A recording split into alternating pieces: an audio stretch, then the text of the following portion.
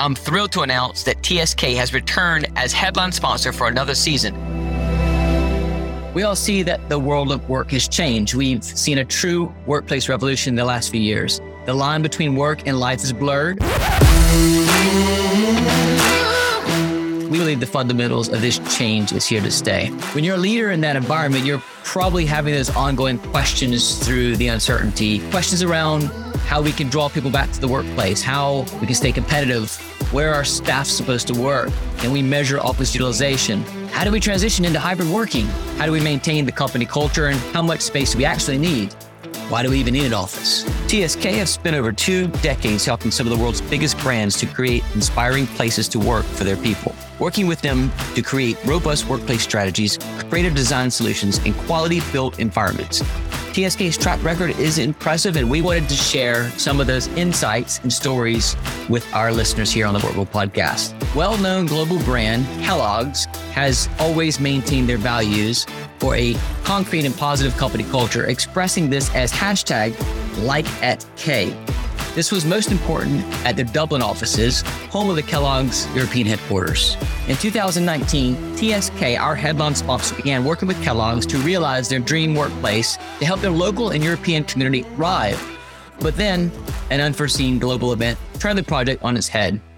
More on that later in the show.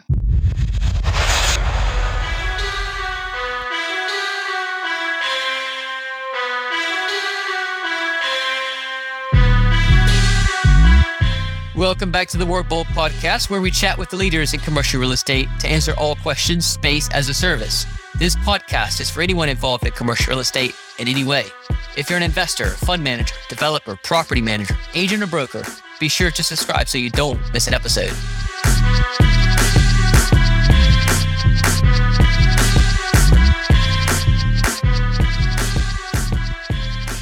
I'm your host, Caleb Parker, and this is episode 10 of season 8, sponsored by TSK. Our final episode of this season as we approach the big 100K. Yes, that's 100,000 downloads, which puts us in the upper echelon of B2B podcasts. Big shout out to our headline sponsor, TSK. I really appreciate their support, and I hope you've enjoyed their advertorial content this season, breaking down their amazing work with their client Kellogg's. Big thanks to Liam and Dean on TSK's marketing team, and both CEO Ian Holden and MD Andrew Burns for another season of this partnership. Thank you for listening each week as we do our best to challenge traditional mindsets and share insights, ideas, and best practice for everyone wanting to lean into the future of commercial real estate and space as a service. Thank you to all my guests this season and across all 8 seasons for sharing your expertise. And how fitting to close out this brilliant season with none other than Mr. $1 Trillion hashtag himself, my friend, Anthony Slumbers. Anthony kicked off the very first episode as my guest on this podcast by explaining what space as a service is and why office real estate needed to jump on this rocket ship. He speaks at conferences around the world and has a growing tribe of forward-thinking real estate professionals from his $1 Trillion hashtag course. In this episode, we find out if his predictions and theories were true in our pre-pandemic episode. We dive into some of the trends driving the future of office demand that he covers on his online course. Anthony shares what questions he's being asked by the supply side of our industry, what questions that are not being asked that should be, and who is getting it right. We go on to discuss a new phrase, brand lords, and we debate operator partnerships, management agreements, white labels, and brands. Be sure to listen to the end to find out what Anthony believes is the winning combination. As always, if you have any questions or feedback or topics you want covered, hit me up on Twitter. I'm at Caleb_Parker or DM me on LinkedIn.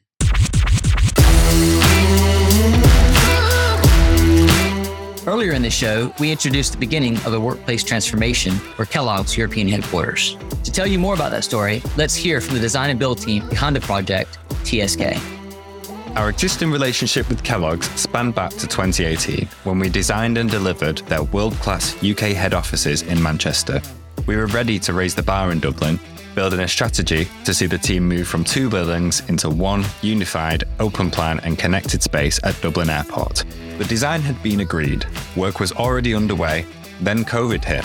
Headlines like, "The office is dead," "Is remote working here to stay?" were circulating, and businesses around the globe were reconsidering what the purpose of the office was for them. But if anything, it solidified the work we were about to do.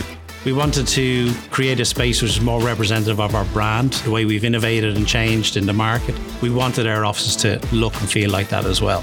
It sort of comes back to our 4 C's about connection, creativity, culture, and collaboration. Welcome back to the Workable Podcast, Anthony. It's a pleasure to be here. I can't believe how many episodes you've done. It's incredible. Well, the podcast has gone wildly successful beyond my dreams. But I have to thank you, though, because your name has been mentioned on this podcast so many times over the seasons. And so thank you for challenging the status quo in office real estate and inspiring the future leaders of our industry. It's a pleasure. Needed to be done. Someone had to do it. Well, I also have to say thank you for being my very first guest on the Workable Podcast in season 1, which was released in February 2020, pre-pandemic. That is amazing, actually. I hadn't remembered when it was, but yes, it was just before, wasn't it? It was up in your office. Yes. If only we knew. Yep, we did the face-to-face. This time we're doing it virtually. I can see Anthony in front of me, but not in person. By the way, did you know out of 80 episodes, your first episode is ranked in the top 3? The top 3? You were sitting there at number 1 for so long. But you, Dave Cairns, and Dror Poleg are in the top 3. I'm very happy to be in that company. And to be honest with you, it rotates just about every week. So you might be top 1 tomorrow. Yeah, well, very good company. That episode was titled, "What is the $1 trillion hashtag?" And obviously that was before the pandemic. And last month, you completed the first cohort of your $1 trillion hashtag course. Congratulations. I was part of that. Thank you for putting that on. I have to ask, though, this is my first question to you. Has anything changed in your thesis since that pre-pandemic episode, or are all of your predictions coming true? Well, I know I should probably say that, yes, many things have changed, but in reality, I actually don't think anything has. I mean, my number one feeling about the whole thing is actually to double down on all of this. You mentioned the course that I've been running. Just finished the first cohort of the Space as a Service, the $1 trillion hashtag course, and that came out of a few months ago. I decided to write a follow-up article to one that I'd written in January 2019 for PropModo, which was the original $1 trillion hashtag long form 6,500 word article. And I thought, well, it's about time to revisit it. So I do the same thing, but version 2. And really, there's nothing. I think I just describe it as everything's the same, but being turbocharged. And that's really the situation. You know, the future has come towards us much faster in some ways than we thought, obviously because of the pandemic. But no, I think the central thesis of fundamental need for us to create spaces that provide the products and services that enable people to do their job to be done, whatever it may be, wherever it is and whenever it is absolutely right. You know, it's a human. The notion of requiring human-centric real estate and service-led real estate industry as opposed to a product-led industry, I think is spot on and becoming more and more important each and every day. Well, that's true, and you were one of the folks championing that for quite some time pre-pandemic. And the reason I ask if all of your predictions have come true is because with this coming out of the pandemic, the recognition, the acknowledgement, the realization, or what Dave Kern says is the inflection point that a lot of companies, and more importantly, the people that work for them have had, has led right into everything you've been calling for from the supply side of our industry. So is it not so much that your predictions are coming true or things have changed on the supply side, but it's more that employees' needs have changed? What do you think's driving that now? I think the reality is that what COVID did is turn things that we thought were true into things that we know to be true. And, you know, we've had two years basically of everyone just left the office and worked at home. And that immediately forced us to take things seriously. I think it's quite an important thing actually to to take into account how actually revolutionary this is, rather than it simply being an acceleration. I wrote a blog post a while ago for saying it's a revolution, not an acceleration, because there's been a lot of talk about what COVID did is just accelerate trends that were actually there. But it's much more than that, because there was a trend to people doing some work at home, but it was like 5% growing at 10, 15% a year. We'd be 10, 15, 20 years before we got to significant moments where the basic principle is that we work in a distributed manner. So it really has compressed certainly 10 years, maybe even more, into 2 years, and has forced us into reevaluating so many things. And I think this is the really interesting thing that's coming out now, which again is something that I thought, and we discussed this some time ago, is now we're in this hybrid world. I think there's a lack of understanding of actually just how revolutionary that is, because we moved from a world where initially we were basically all based in the office. It was an office-centric business. And then within a matter of weeks, we became all home-based. But actually, it was exactly the same, because we were all in the office or we were all at home. So the way we actually operated, the way the business ran, was pretty well the same. We just substituted virtual meetings for in-person meetings. But otherwise, we still operated as if we always knew where someone was. Where's Caleb? Always in the office. Where's Caleb? Always at home. Now where's Caleb? I don't know. Caleb could be anywhere. So we're now in this hybrid world where we're not all in the same place, but in so many cases, companies are still trying to run as if we were all in the same place. And in so many instances, I don't think the thought has gone into how we need to transform our companies and the way we work, the basic methodologies and workflows to adapt for a hybrid world. Which is why you get this sort of rather nonsense stuff about, oh, this company's going to mandate everyone's going to come in 2 or 3 days a week, or this company's just deciding whether it should do 2 days or 3 days. That is endemic of companies that are simply not addressing the new needs of their employees. You know, what is good for the employee, what is good for the teams, and what is good for the company in terms of where do people need to be that enables them to be as productive, or as I like to say, as happy, healthy, and productive as they can be. Because happy and healthy people are the most productive. So if you want to be pure Adam Smith and just concentrate on all I'm bothered about is the productivity of X, then actually you have to think a lot about the soft side first, because to get the most out of X, you need to enable them to keep them happy and hopefully as healthy as possible. But without really addressing what an individual needs, what the team needs, and what the company needs, in terms of where do we need to be to do X in the most efficient and effective manner, you're really going to have a problem. And I think there's an awful lot of managers and management awaiting someone to simply say, here it is, it's on an A4 sheet, this is what you need to do.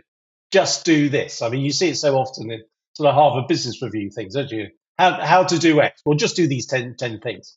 But in reality, for every single company, what they need to do is different, because every company is different, and they all have different employees doing different things under different circumstances. So many nuances. What works for one doesn't work for the other, but you'll never get to understand what is needed unless you dig quite deeply into wants, needs, and desires of individuals, teams, and the company. And then once you've got that data, you can then work out what people need.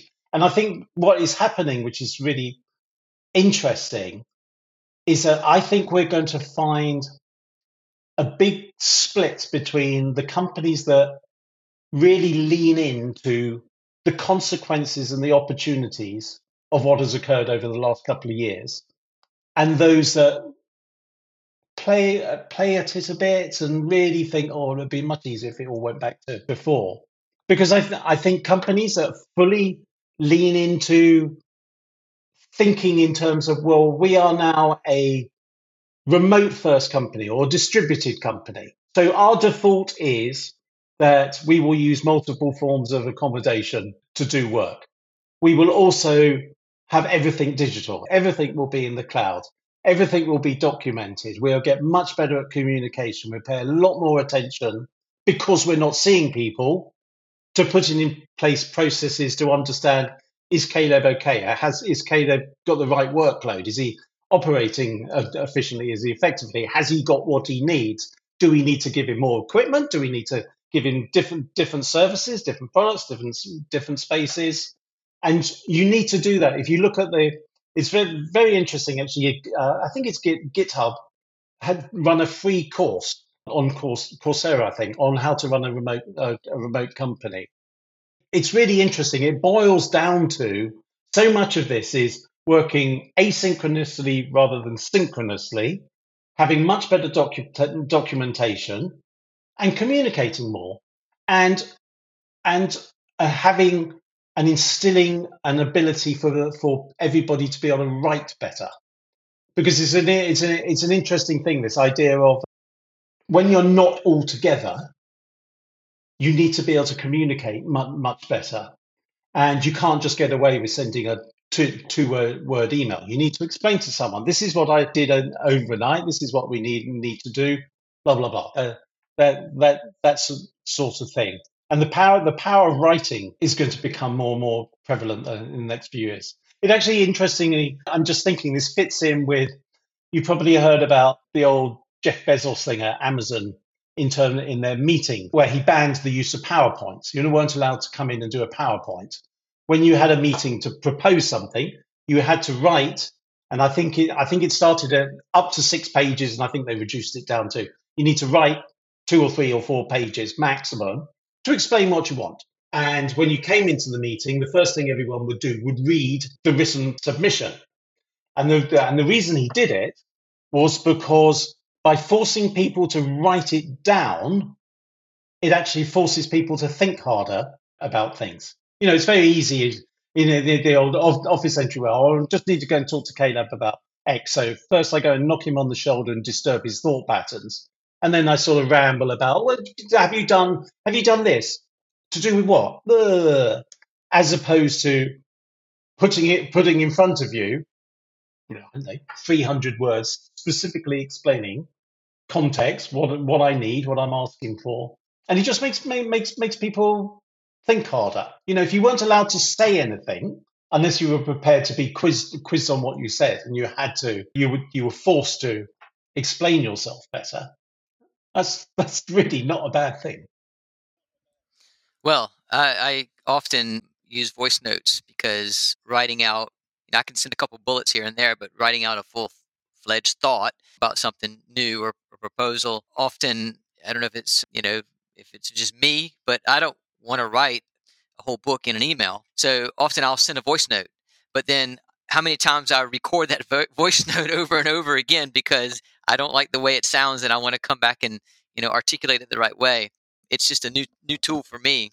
But I think you started to talk about how some companies are embracing this new way of working and they're leaning into this, and others, there's a split between others who want to go back to the old way.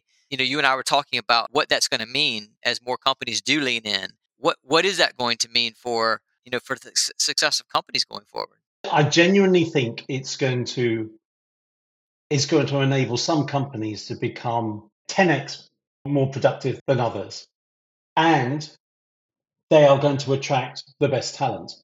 Because there's all this thing about, we're trying to attract people into the office, so we're going to force people to come back into the office. The problem with forcing your talent to do that is that another one of the things that has developed over the last decade and getting stronger and stronger is, frankly, the best talent has a lot more options now.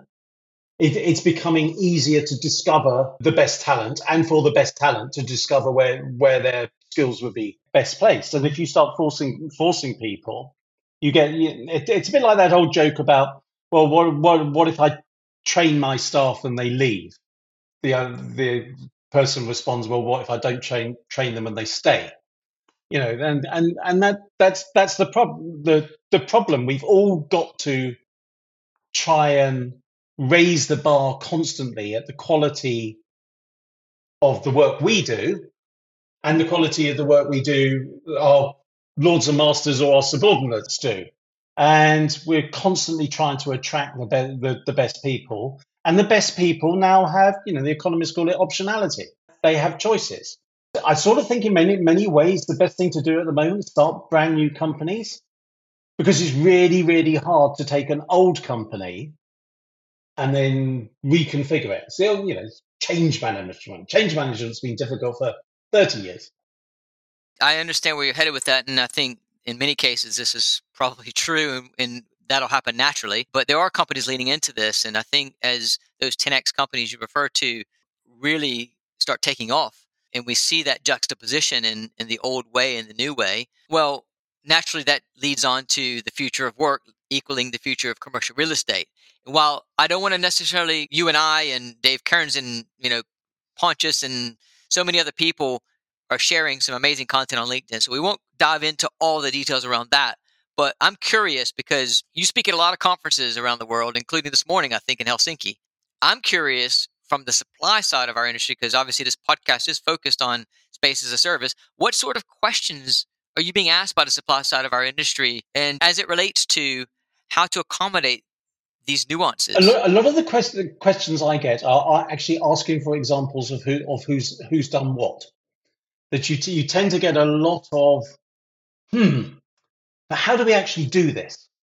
Because I tend to talk to people who frankly have either already bought into what I talk about, or have just bought into them at whatever conference I'm talking about. And then normally the question is, yeah, but how do we do that? So one of the things I make a big deal about it is if you start from the premise that we need spaces that attract people, we need spaces that are flexible, that are resilient, that enable people to be happy, healthy, and productive. How do we do this? What do we need to do? And I think that's the tricky thing for a lot of people is starting from a non-real estate point of view. Because people who've been in real estate, you always start from, well, real estate is the input. I've got this building. That's my input. Now what do I do? And I say, well, actually, we need to be working to a situation where actually real estate is the output, not the input. The input is the human need. So I have a customer base, an existing customer base, or I have a customer base that I'm trying to attract. What do I need to do to attract them better than my peers? And I would say that the starting point is this understanding the wants, needs, and desires of the individuals, their teams, their companies, what their business and what their industry needs. And only after you've done that can you look at the real estate side. And I think that's a difficult jump for real estate people, because they're immediately looking for what's the real estate solution to this. And I'm saying, well, you don't know what the question is yet. That actually is my next question: is what are they not asking that they should be asking? Well, it is exactly that. It's really, what is it our people need? I mean, I've had so many conversations along the lines of, well, how do we get people back in the office, or how often should we get people back in the office? And those are two absolutely wrong questions. The question has to start, bashing on a point here at the individuals and the teams of why do they need to come into the office? It's quite a scary thought for anyone in the real estate industry to think of, to look at their building and completely dispassionately ask the question, why would anyone come here? I've been asking that question for 2 seasons now on the podcast, and or not for 2 seasons, 2 years on the podcast. I always get weird looks from my peers, and I've addressed that a couple of times on here. On we all should be asking why do people want to come back to our buildings, or what will motivate people to come back to our buildings if people aren't making them. Used to come because the computers were here, and now you can do that from anywhere. But this is a really absolutely foundational point about the future of real estate.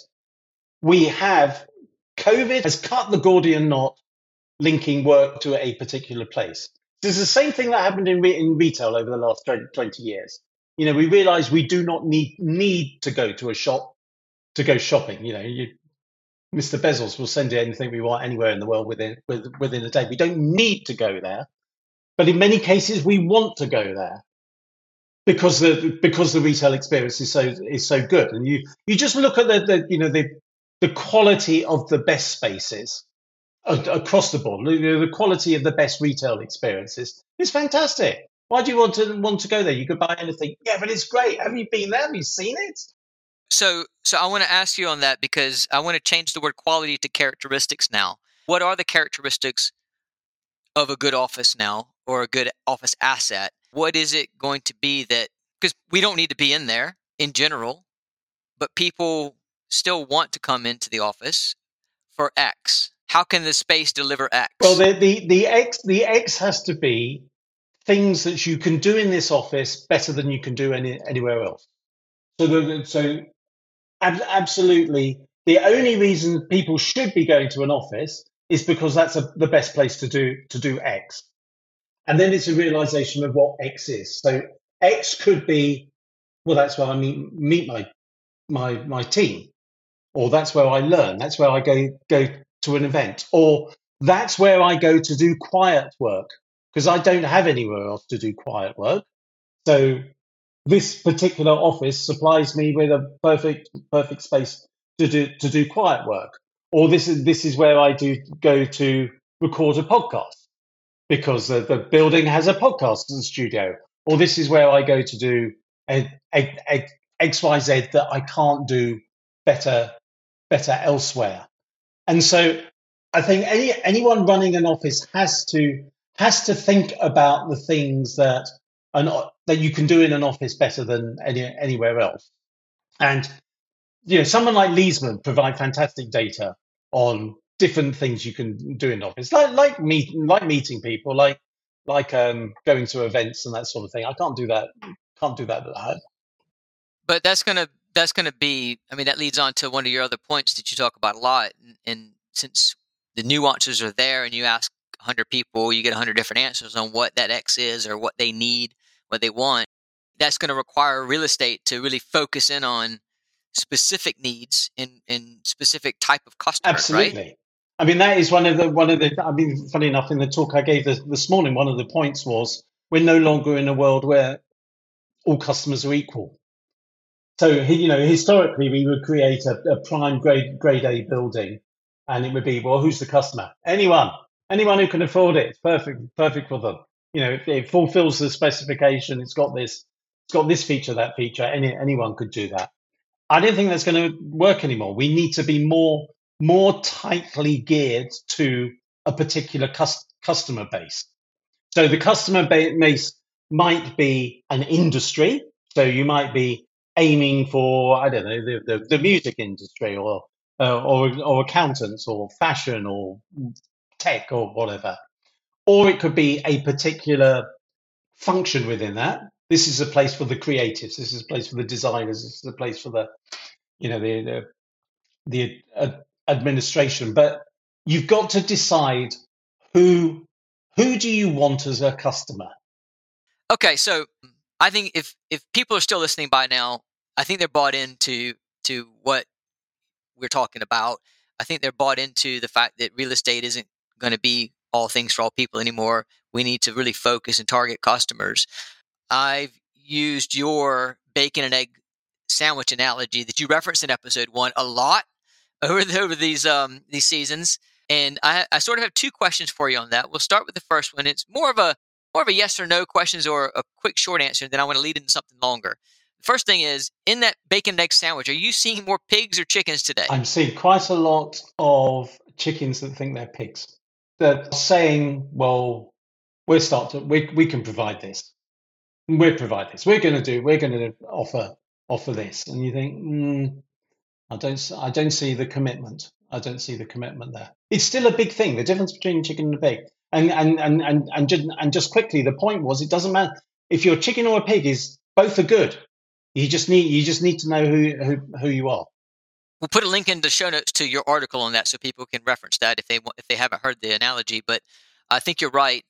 There are a lot of people a lot of landlords that we talk to today are buying into space as a service as a concept to help their leasing strategy, to activate their buildings, and they're looking at how do they do it and asking some of the wrong questions and the right questions. But recently, our friend Zoe Ellis Moore published an article entitled the time is right for brand lords to enter co-working. And it talks about the landlords who have launched their own brands as well as the white label solutions on offer by companies like JLL and my colleagues over at Newflex. But the question I want to ask you, and this is, brand obviously is a big part near and dear to my heart. So I wanted your opinion on if a landlord does choose to partner with an operator versus doing it themselves. They've identified that they are a chicken in this example and not a pig.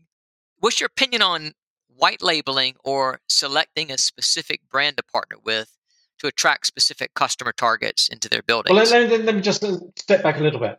In an absolutely ideal world, the best situation is a landlord who's an operator. I think in an absolutely ideal world, because they have complete control over the hardware, the software, and the services. But very few, I think, are going to be able to do that because you've really got to be committed, and you've got to be thinking every one of our buildings is going to have 20-30% of flex space, and that's going to be part of your brand. That's what we are. But very few will be able to do that. Then you can just outsource it straight away, and that's fine. But you've lost connection with your customers. Or, and I think this for most companies is going to be the best thing to do, is probably to work with your operator of choice. And, and every landlord's going to have to say, well, actually for this building, that's the right operator for here in that building. It's hotels, we're going to put Four Seasons in that one. I'm going to put a Premier in that one. But I would just say that I think an owner of a building should be working very closely with their operator, and possibly they can white label it. But the difficulty with white labeling is you actually don't have enough of a brand. You can white label it, and that's sort of fine, but it's sort of limited. I'd be more inclined to work with an operator that fits your idea of what a user experience should be, and work closely with them.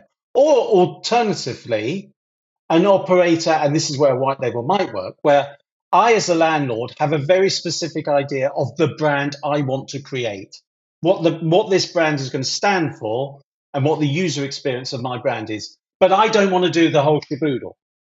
So I know the experience I want to give people. I know what I want it to basically look like, the aesthetic, the whole thing. And now I want someone to come and provide it all for me. That's a good solid offering. But that requires the landlord to actually have a really clear idea of what they want to do.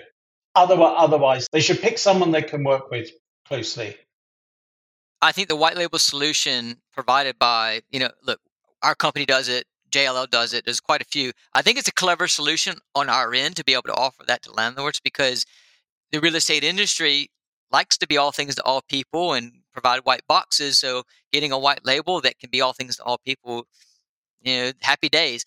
But to what you said, it's important for us to provide a specific experience to meet someone's specific needs, and that can't be generic. That cannot be all things to all people, which is where brand comes in. I have a feeling in 10 years' time we'll find that there's 40 brands, and 40. Yeah, just maybe 40 in the UK. And even if you do a white label, you're actually doing a white label like a hotel owner would do. I'm not going to do it myself. I'm not going to think it up myself. That's a Premier Inn building, and that's a Four Seasons building. And what building am I in? And you because you still got to attract people. And you've got to think of where's the magnet to the individuals and to the companies. Where do we want to work? Well, we want to work in a Caleb space, or we want to work in, or think of, I always use the car analogy. We want to drive BMWs. Well, no, we don't. We want to drive Mercedes. Well, we don't. We like Audis. We're an Audi company. And so if you're doing a white label and you've got a serious building and you want to operate a serious offering, yes, you can do a white label. But I think in 10 years, you'll be picking from 40 different options. Maybe not 40. I mean, I don't know. It depends how far you break it down. I think to me, we should probably end on that. But to me, the more the merrier to meet the different desires and needs of different people, because I think the market and the growth of the market as we go from B2B to B2C is magnificent. The trick for the operator, I think, is going back to the car analogy, to be a bit like Volkswagen. That they actually have one frame of a car. I forgot what you call it, the base, and then you can put different bodies and different brands on top. Because the real key, as you know, all of this stuff that looks really easy is really complicated under the hood. So being able to, here we are, 80% of it is actually a generic system, and then we add 20% is the makeup, if you like. But 80% of it is what you're buying in is the ability to just work, just do it. Just do it, Nike. There we go. I do not have the rights to that slogan. Anthony, this has been fantastic. I want to give you a chance to plug $1 trillion hashtag course. When is the next cohort? The next cohort's going to be in the beginning of the year, in probably January. $1trillion-hashtag.com. Have a look. It's where all the most interesting people in real estate go to. And you're teaching everything we just talked about. The future of this is on that course. So I've been on it. Highly recommend it. So thank you again for taking the time today. Thank you for being an inspiration. And yeah, thank you for everything that I've learned from you over the years. It's a pleasure. It's always a pleasure. And now, the final break to complete the story of how TSK helped Kellogg's create their workplace of the future, this time in the words of Kellogg's. Which means I have to mention, I had a chance to meet Kellogg's European Facilities Manager, Derek McDonald, on a recent trip to Manchester, England. Let's hear what he and his team have to say. We found that we had a natural attrition rate where people, once we opened the office, with no pressure, they started to come back in. Now, when you walk in the door here, the flavour that you get, you see all the branding, you see how light and airy and spacious it is. There's so many different spaces to work in, not just standard desks. It just really, really works very well. When we saw it come to life, it was really interesting because you never really think it's going to look like it's going to in the picture, but it did. You definitely know it's a Kellogg's building when you walk into this floor, and I love the reaction of everybody who comes here. It's nice to now be proud of a workspace. When you look at the design of the office, TSK really understood that from where our culture is to where we wanted to be. We wanted people mingling, we wanted people to get to know each other. And it's very evident in the layouts, the designs. And when you look at our brands and our colours and our fun and our product, that's evident here. And that was great working with a team that understood what we were about, what we wanted.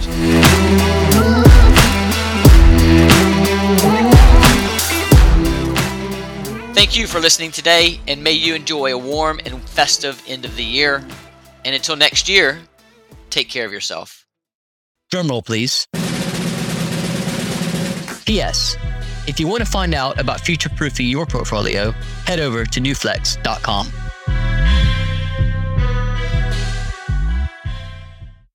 Making a high-quality podcast like this one takes a lot of work.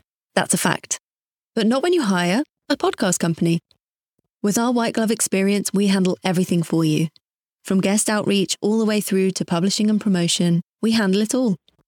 You show up to hold great interviews and build relationships with your guests, and we take care of everything else. Podcasting is not just about the audience.